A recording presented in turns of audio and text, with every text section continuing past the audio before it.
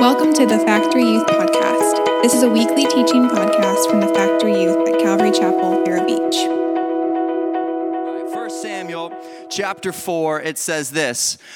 Now Israel went out to battle against the Philistines and encamped beside Ebenezer. And the Philistines encamped in Aphek. Then the Philistines put themselves in battle array against Israel. And when they joined battle, Israel was defeated by the Philistines. Now let's just pause for just a moment, because if you know anything about the Bible, you know that the Israelites are the good guys and the Philistines are the bad guys. This is kind of like how the whole Old Testament works. It's like this showdown over and over and over again with the Israelites and the Philistines. And then every once in a while you meet like the Amalekites or the Ammonites, and they just like kind of creep in, but then it's back to the main story. Right? It's like Batman and Joker. And then every once in a while he deals with like Mr. Freeze. And you're like, where'd he come from? And you're like, back to the Joker. So you got the Philistines and the Israelites. I would love to see Mr. Freeze anyways, doesn't matter. Not Arnold Schwarzenegger, Mr. Freeze, like a real one. Anyways, so Philistines and Israelites, and this is sort of, they go toe-to-toe over and over again. But the story of the Bible is that the Israelites are God's chosen people. The Israelites are who God promised to bless the whole world through their descendants. And so usually, most of the time you read about their stories, they win. But we're told here that the Israelites go to battle with the Philistines, and the Philistines won, and they killed about 4,000 men of the army in the field. And when the people of Israel had come into the camp, the elders said, "Why has the Lord defeated us today before the Philistines?" They ask this question and they answer the question. They say, "Let us bring the Ark of the Covenant of the Lord from Shiloh to us, that when it comes among us, it may save us from the hand of our enemies." Now, this story, it begins with Israel going to battle against the Philistines, and they lose. Now, after their loss, they're sort of upset and confused about why they lost this battle, because they kind of know the story. They're like, wait a second, we're the children of Israel. We're God's promised nation. So why are we losing battles? They ask this question. They're like, well, this isn't right. We're the good guys. They're the bad guys. Right? And they're sort of assessing. And so this assessment comes because they have some understanding of the promise of God.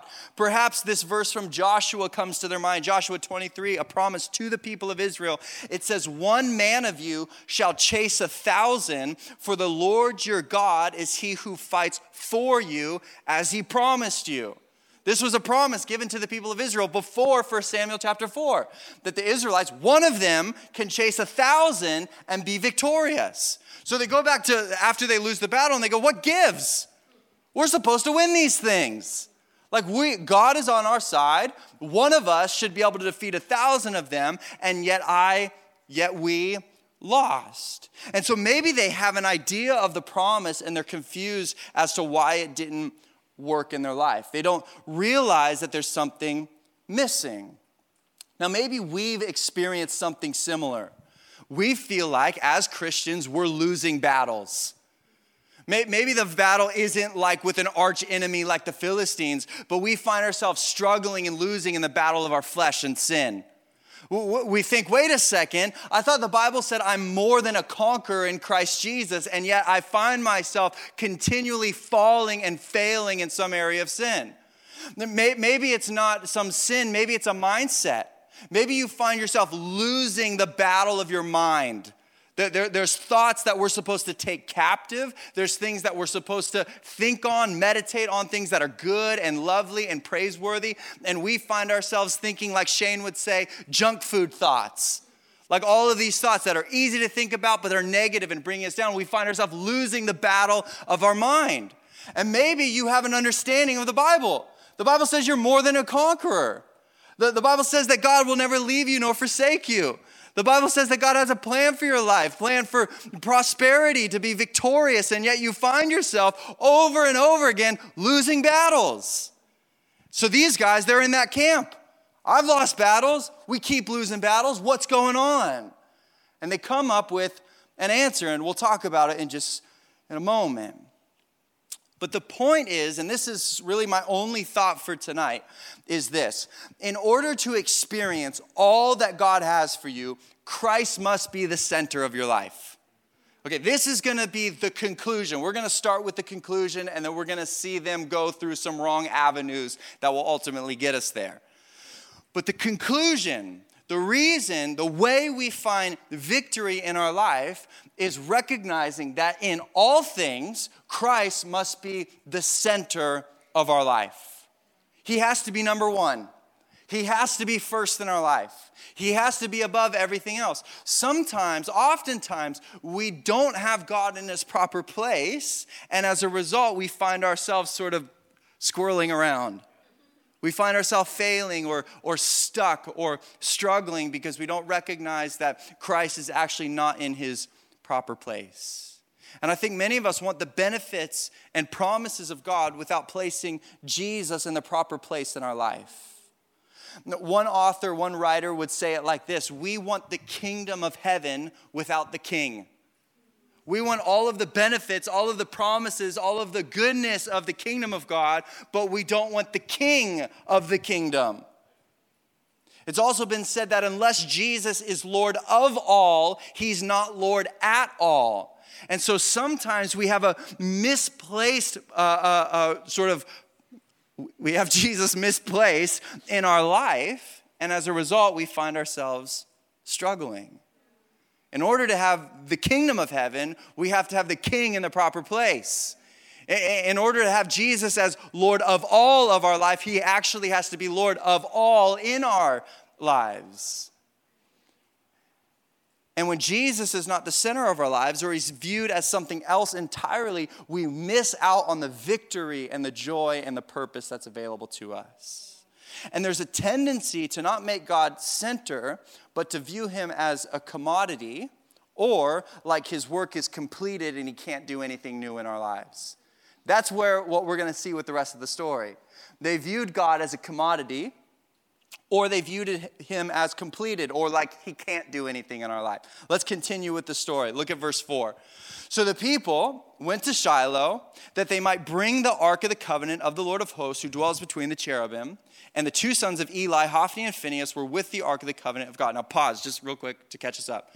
They go to battle, they lose. They go back in the locker room, they're like, we lost.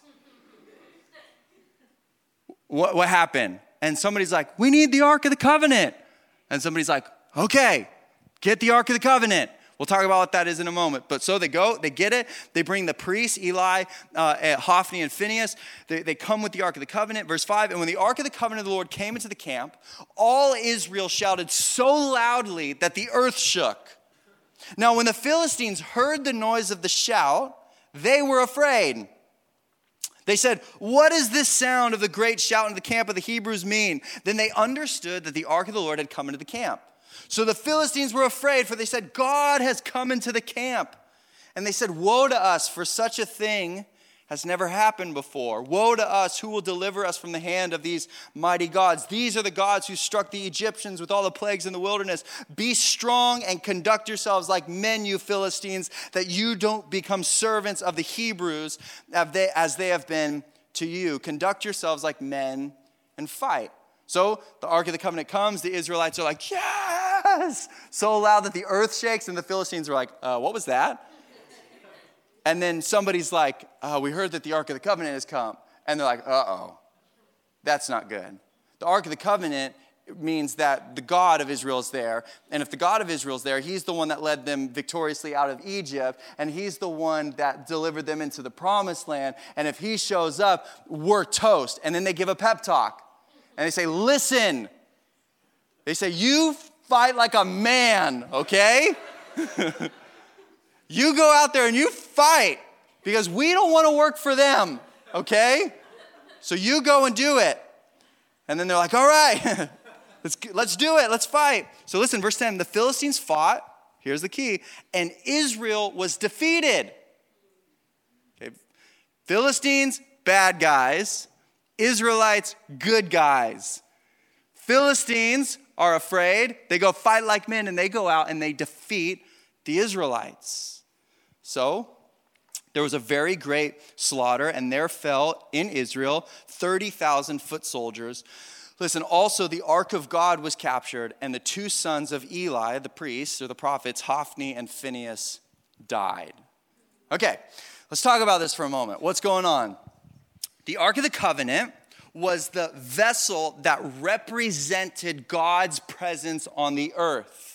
The Bible tells us now that we are the temple of the living God, that the Holy Spirit dwells in you, that Jesus Christ makes his home within your heart, okay? Before that, God would dwell in a place, in a location, a singular location. And that was represented, God was not the box, but his presence was represented by the box or the Ark of the Covenant. Now, the Ark of the Covenant would stay in the tabernacle in the Holy of Holies. Okay, so the tabernacle was the temporary meeting place for the people of God and God. The tabernacle was first built in the wilderness when the Israelites were going from Egypt into the promised land. Are you guys with me? So this tabernacle would be built up, and then there in the tabernacle, what was called the Holy of Holies, would dwell the Ark of the Covenant. And in the Ark of the Covenant, it was this box overlaid with gold. Inside of it was the 10 Commandments. Inside of it was Aaron's rod that budded. Inside of it was manna that God used to provide for the people in the wilderness. But the Ark of the Covenant represented God's presence on the earth. The Ark of the Covenant would remain in the Holy of Holies unless the tabernacle was moving. Okay, the tabernacle was designed to be a temporary structure. They would set it up, they would worship God, and then as they moved, as God led them through the wilderness, ultimately into the promised land, they would pack up the tabernacle. The priests would carry the Ark of the Covenant. They would lead the way, and they would go to the next location. Are you still with me? I'm saying all this because it matters. I wouldn't be saying it if it didn't matter. But the Ark of the Covenant represented God's presence on the earth. And the Ark of the Covenant would remain within the Holy of Holies unless it was being moved by the priests. And apart from the movement, it would remain there in the Holy of Holies, only seen by the high priest once a year on the Day of Atonement. So the Ark of the Covenant didn't make like a whole lot of debuts. It didn't like just strut through the street and everybody's like, oh, there's the ark. It's out. It's Tuesday. That's right. The ark comes out. It would stay, and probably now that they're settled in the land, there's probably a lot of the generation that had never seen the Ark of the Covenant because it stayed in the Holy of Holies, only to be seen by the high priest once a year on the Day of Atonement.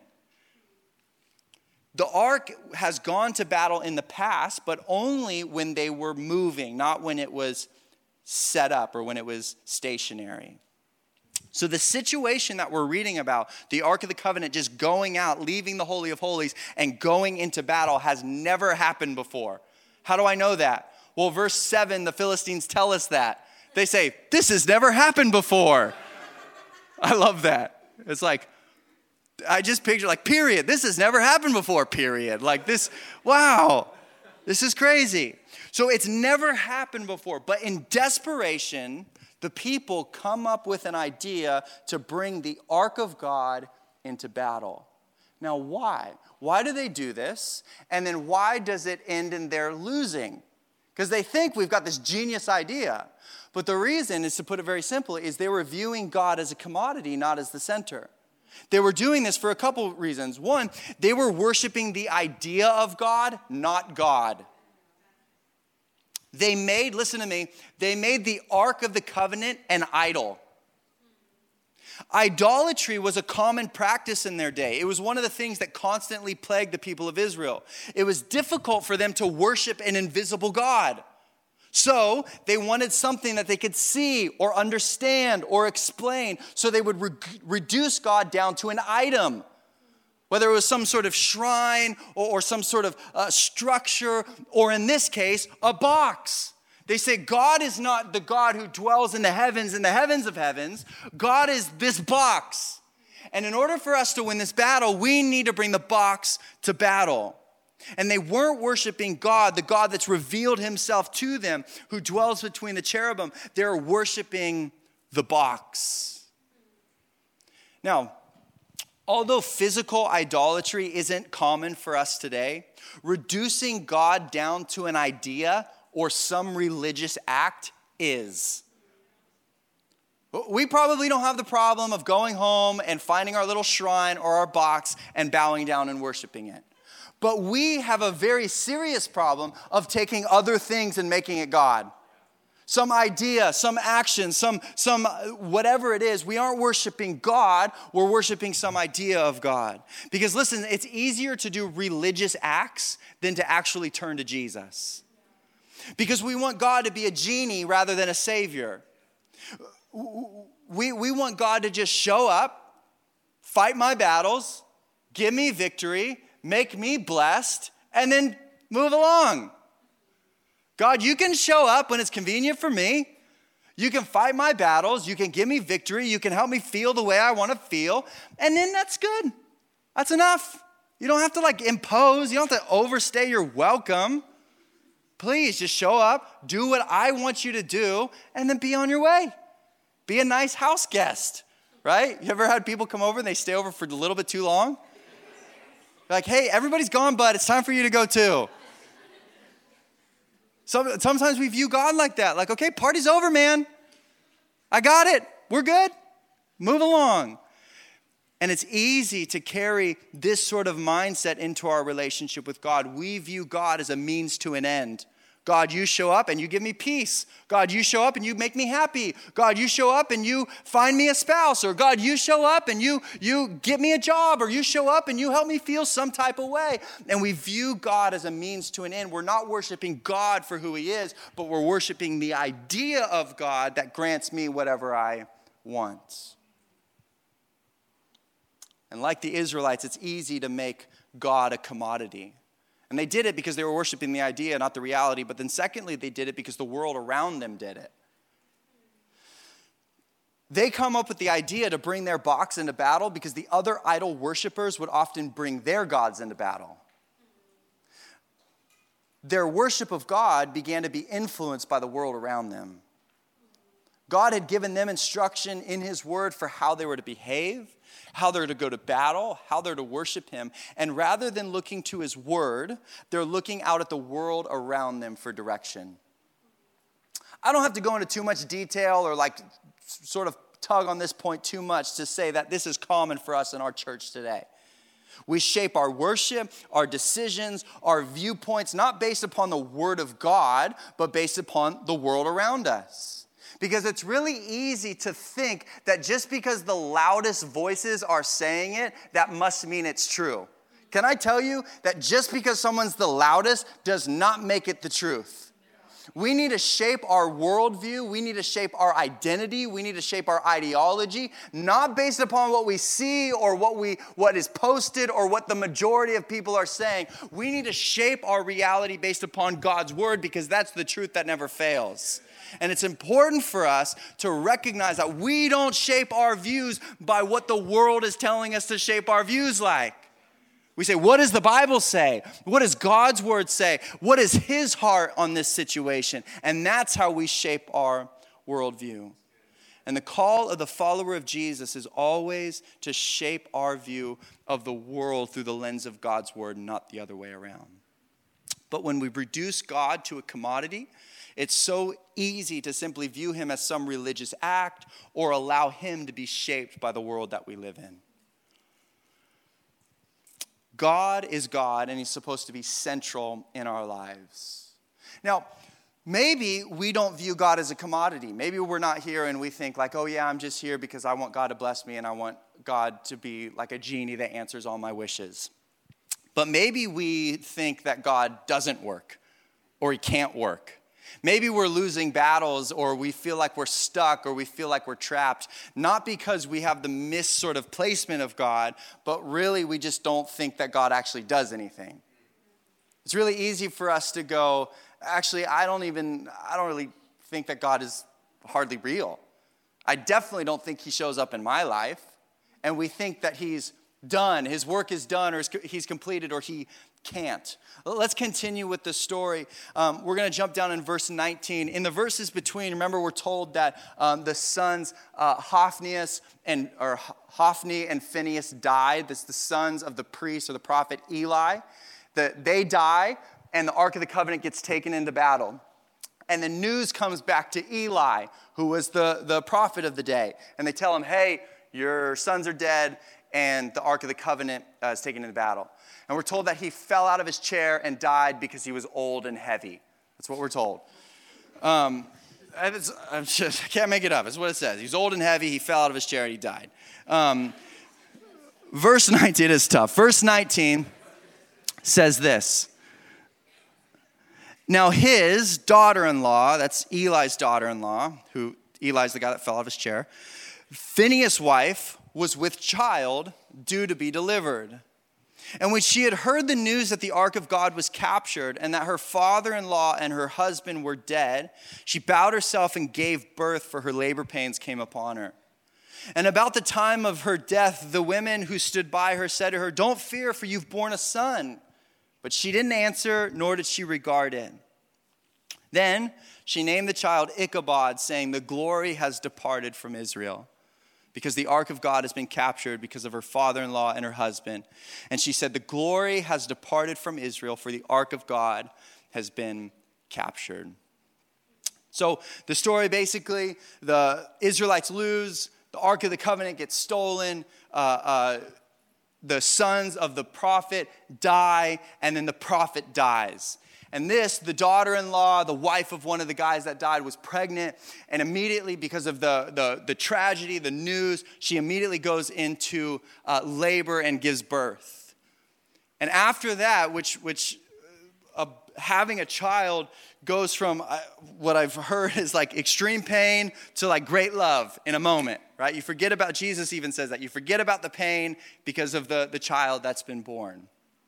And rather that becoming a source of joy, she doesn't even look at it. She doesn't even acknowledge her child that's been born. And the women that helped her deliver said, "Hey, you've born a son." And she says, "Name him Ichabod." Now Ichabod, even in Jesus saying Ichabod doesn't sound like a great name.